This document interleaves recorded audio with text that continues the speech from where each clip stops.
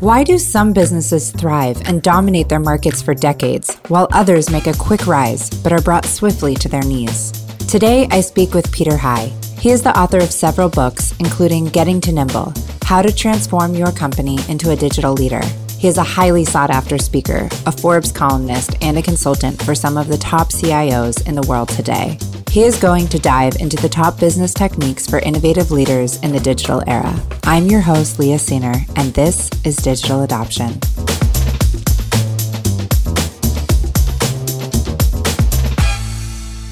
Hi, Peter. Welcome.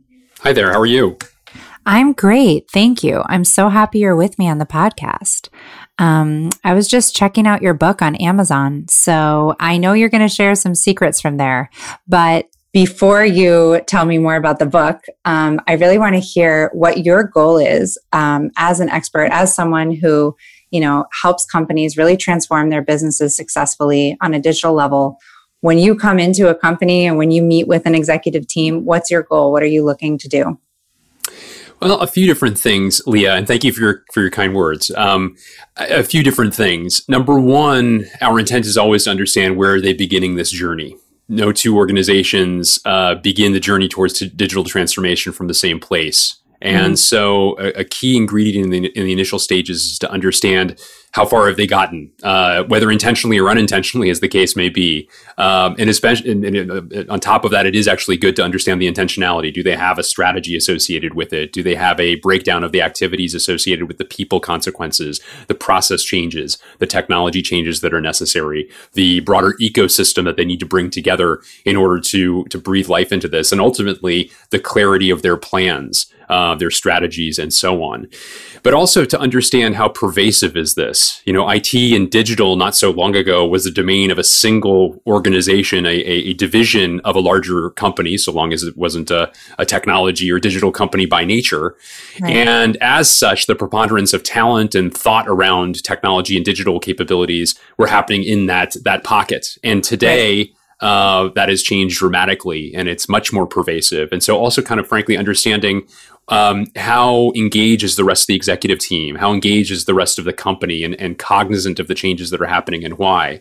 And then ultimately, the goal is to help each mature, make sure that their practices that they're putting in place will in fact help them get better relative to each of these areas, as well as to help them get on a path towards sustainable success. The pace of change has never been faster than it is today, and it will never be slower than at this point forward. And so as a result of that, if you do not have an ability to change, a willingness to do so, making that essentially a cultural attribute, well, then the consequences can be fairly dire fairly quickly. Yeah, 100%. I love what you said in the beginning that this type of business move used to sit in one isolated pocket, the IT, department. And one thing that we've really noticed in our company in working with so many different enterprises that are really figuring out, okay, how can we nail this digital transformation thing? What's going well and what's going wrong is that the CIO in general has just become a much more strategic role. And there's like no more IT silo. IT is front and center right now with, business driven changes and strategic changes and decisions and investments. So I really love that you pointed that out. I think that's a really great point. And yeah, it's very cool that I listened to your podcast and I was like, whoa, you're talking to some really amazing CIOs and CTOs and people in really big companies that are making probably incredibly strategic decisions for massive amounts of people. And one thing that I heard you say was that, the people side of the strategy is like the first area that you address. I know it's the first area you address in your book. And I heard you talk a lot about that. And when I was just sifting through the, episodes on your podcast, I saw that was a really big, a really main point that you made is like, how do these digital changes affect people? So that's also something, that we really talk about a lot at our company. And I would love to hear, from your own experience, your own career, when did you get into that mindset where this was something that you wanted to really dive into and become a champion for successful, digitally equipped businesses? If you have any aha moments, throughout your career that led you to get here, I'd love to hear it. Yeah, I was really fortunate, Leah. One of the first companies that I advised, and mind you, as a low man on the totem pole, so very early in my career, Yeah. was a bank in South Africa called Nedbank, still exists today. Okay. And their chief information officer this is in this would be 1997, was also the head of innovation for the company. And that is remarkably progressive for that time period. CIOs definitively around the world were leading support organizations on average within the companies they served. And so that was a remarkable aha moment for me, that this leader recognized that he had a strategic perch within his bank, and as leading technology, had an ability to influence not only the internal operation in profound ways, but also customers' experiences in profound ways as well, and made the case with the change and progress that he was able to marshal in taking over innovation for the entire bank. And what was interesting, Leah, is it would be quite some time before I saw a lot of examples like that. I would see it in pockets here and there as I worked with a whole range of leading CIOs around the world at companies of consequence.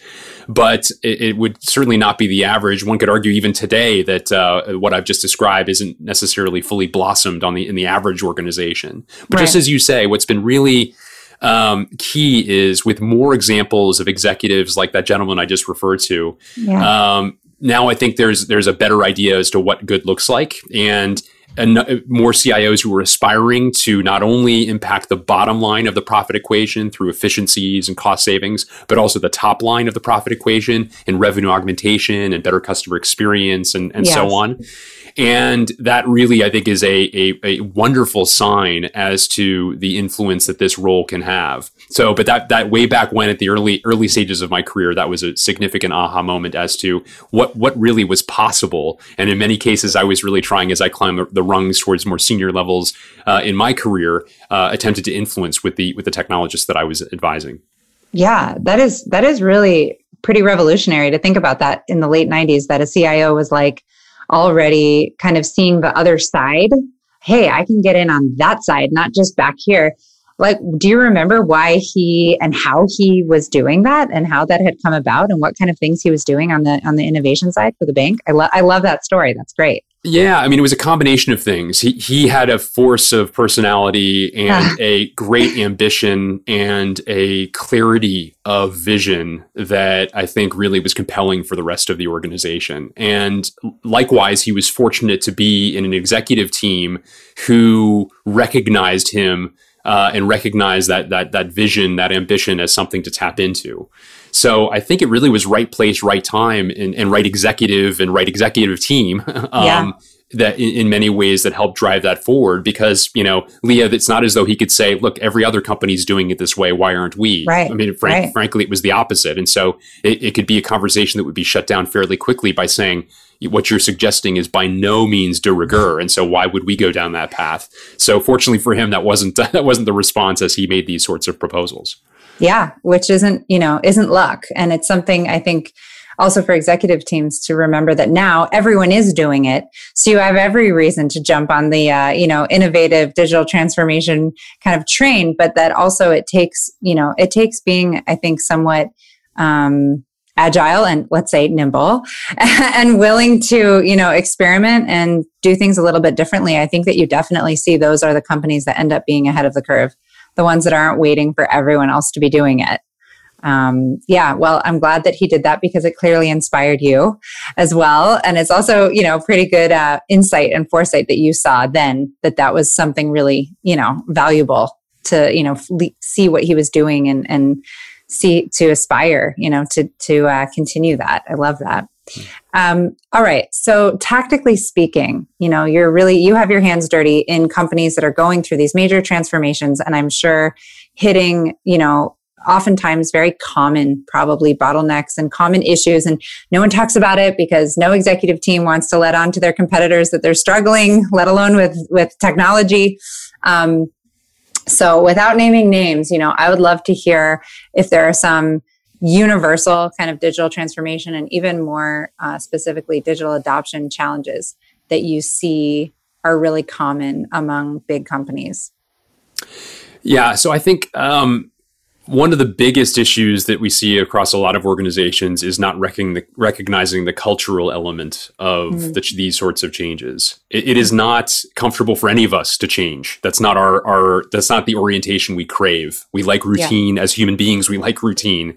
We like to start our day the same sort of way with the same cup of coffee if we're coffee drinkers, and we seek comfort and draw comfort, frankly, from routine. And there are a great many organizations. I tell the story in the book of the Standard & Poor's 500 index here in the United States. The company that had the best performance on the S&P 500 for the 1980s was a company called Circuit City. And they were an electronics retailer, consumer electronics retailer. You remember them? Yes. And they revolutionized customer experience. They had a remarkable sales staff who were able to kind of upsell. You go in for a television and come out with a VCR and, peripherals that would help you with the sound for that television and so on. The windfall from that meant that they were able to start other companies. CarMax, a big car retailer here in the US, was born out of the company, among others. And then in 2001, they were featured in Jim Collins' best-selling book, Good to Great, one of 15, I believe it is, companies that were profiled as sort of having a secret sauce to going from good performance to more sustainable, great performance. That was 2001, and the company was liquidated in 2008. And that is, in many ways, I won't get into, we don't have time to go through all of the reasons for that, but part of it was a lack of willingness to change, sticking to their knitting way too long, and other competitors of theirs passed them by as a result of that. Yeah. And so it is critically important, going back to the very first theme that you underscored as well, of the people and the cultural aspects of this. I asked the Google CIO of about a dozen or 13 years, Ben Fried, a couple years ago at a conference we were both speaking at in Mexico, how has Google maintained its entrepreneurial spirit despite becoming a behemoth? And he said, the thing that we do best in many ways is make change a core competence. And I think that's such a great lesson. It's easier said than done. What it requires in order to bring that to life isn't nothing, right? It takes a lot of hard work to do so, but it's something to strive for, I think, for all of us. Yeah. And so, I think that's really kind of one of the significant aspects of what determines whether an organization can make the necessary changes to truly digitally transform. Yeah. And what do you see, what do you see helps a company culture be open to change? Like, what does that look like on the ground? So I think it is like learning more stories like the one of Circuit City and other many other once stalwarts, once great leaders in their industries that are no more. And to diagnose why was it that that each of those companies became extinct, and therefore, if they were once not just good companies but outstanding, great companies, then why can't this happen to us? We all need to be humble enough to recognize that the future is not, isn't going to be presented for us at our feet. We need to re-earn every year and even more frequently continued success, and that means an ability to recognize that what got us here may not get us to the future. It may not be the same rules that apply as we go forward. And so really, one of the key thesis for my book and the whole process of getting to Nimble, as the title suggests, is ensuring that you are developing the right practices to be sure that yours is not an organization that is the anchor keeping the boat held back and keeping it from pivoting when necessary, but rather the engine and the rudder that steers it towards opportunity and away from danger. And there are some practices that the best companies have employed in order to do so. And so I'm super passionate about ensuring that more companies recognize and understand what those steps are and put those into place so that they can achieve greater levels of success. Despite the fact that in this day and age, startups are coming fast and furious for almost all businesses, it seems. And so thinking and acting more like a modern digital business, even if you're a digital immigrant, as I refer to them, those born before the digital age, that is companies born before the digital age, very important for you to make the necessary changes in order to sustain that success. WalkMe Elevate is back and you are invited. Hi, everybody. I'm Brittany Hillard, VP of Customer Engagement here at WalkMe, and I'm excited to invite you to our annual event dedicated to helping professionals develop the skills they need to thrive as a digital adoption leader at their organization. Last year, we brought together over 500 DAP professionals from all over the world. And this year, we are opening up the event to any individual interested in learning more about the digital adoption industry. So, if that sounds like you, then join us on July 28th and 29th. You can register now on walkme.com. I was speaking to someone a few nights ago on the podcast, and he brought up such a good point, which is in terms of experience, in terms of, being able to translate the consumer experience into the employee experience, that's now the standard.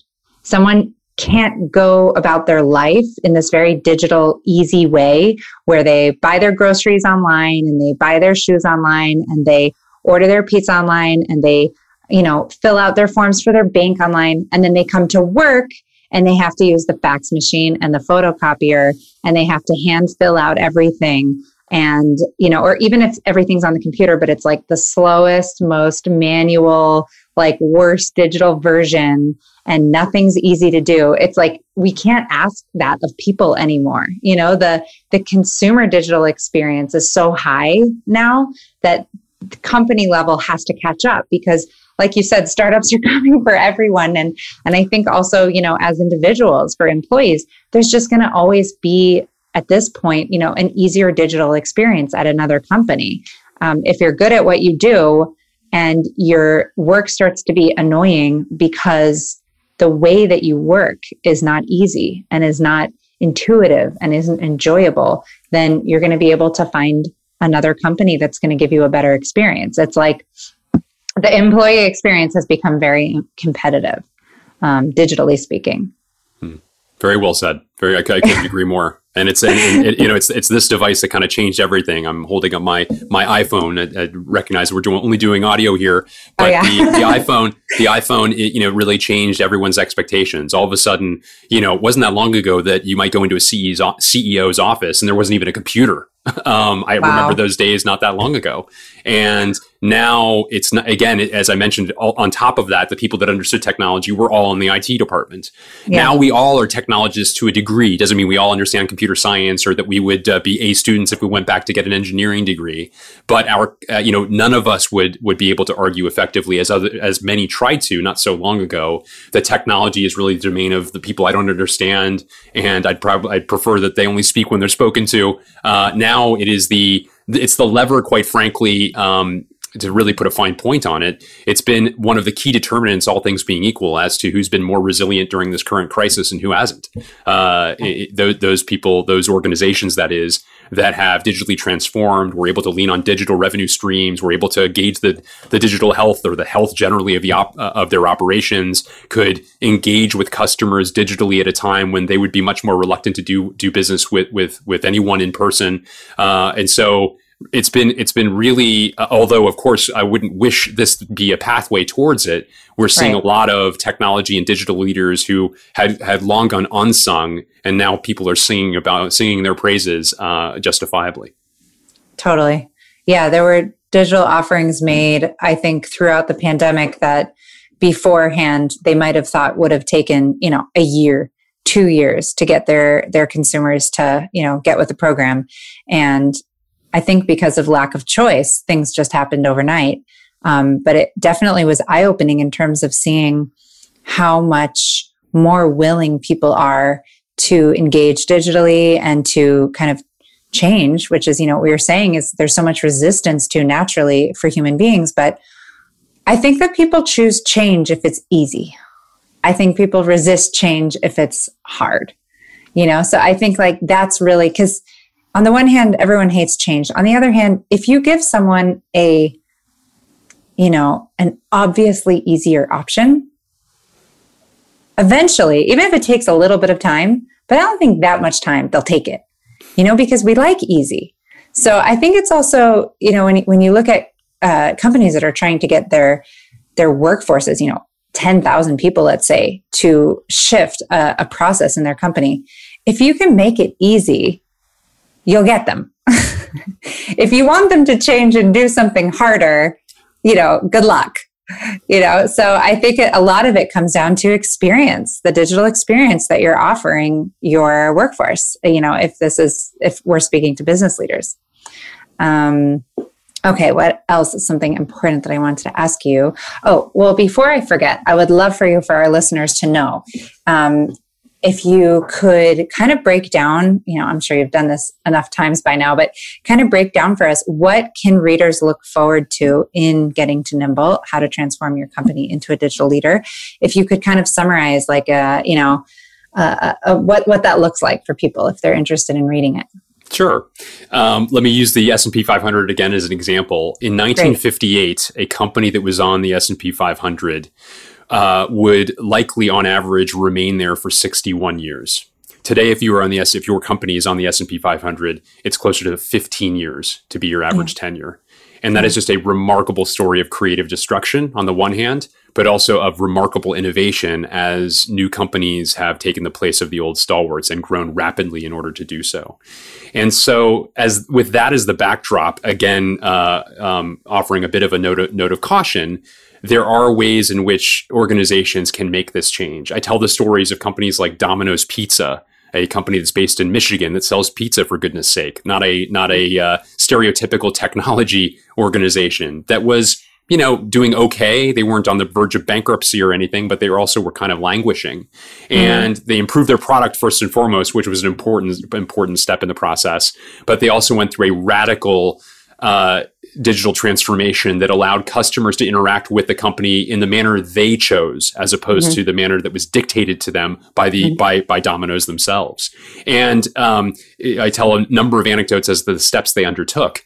And they, since 2010, have a better stock performance than Amazon, Apple, Facebook, or Google since 2010. So an 11-year period. And they have just really taken off during the pandemic for the steps they've taken to enable the ability to safely deliver or otherwise give people pizza in a way that is safe to do so. I tell the story of the Washington Post. I'm joining you from Washington, so my hometown paper, but an international paper as well. And an organization that was, like so many media properties, really being hamstrung. So many of their advertisers going to the likes of Facebook and Google, and readership down. And again, a great leader, in their case, a guy named Shailesh Prakash, as chief information officer, reoriented the way in which the organization thought about the digital experience and made the digital experience for the paper and the analog experience one. He brought them together, whereas they had been on parallel tracks. And he really solved a number of significant issues in order to improve the experience for the company's employees, especially the reporters, the people who provide the greatest value at the organization, but also readers as well. And now the organization has been thriving and on a growth path, and with all the statistics that have been heading in the wrong direction, almost all of them are heading in the right one as well. So I tell stories that I like to believe are accessible. It's all well and good to talk about like the biggest and best technology companies, but how can any organization accomplish what they can? No, right. But you certainly can emulate a pizza company, can't you? In order to go from a position of going from issues to a position of strength. And I talk about and diagnose the steps in order to emulate those kinds of companies. Awesome. Yeah. I mean, I think that you just nailed it. It's like, you don't have to be a technology company to absolutely utilize technology for your business. So that's awesome. That's great. I'm looking forward to reading it personally. That's great. Okay, Peter, I know you're out of time. Thank you so much. I really appreciate it. It was so nice to meet you. Likewise, Leah. I enjoyed it very much. I appreciate your thoughtful questions, and I hope that we can keep in touch. Awesome. Thank you. Have a great day. You too. Have a nice evening. Thank you. And stay Bye. safe. Thank you. Bye. Bye-bye.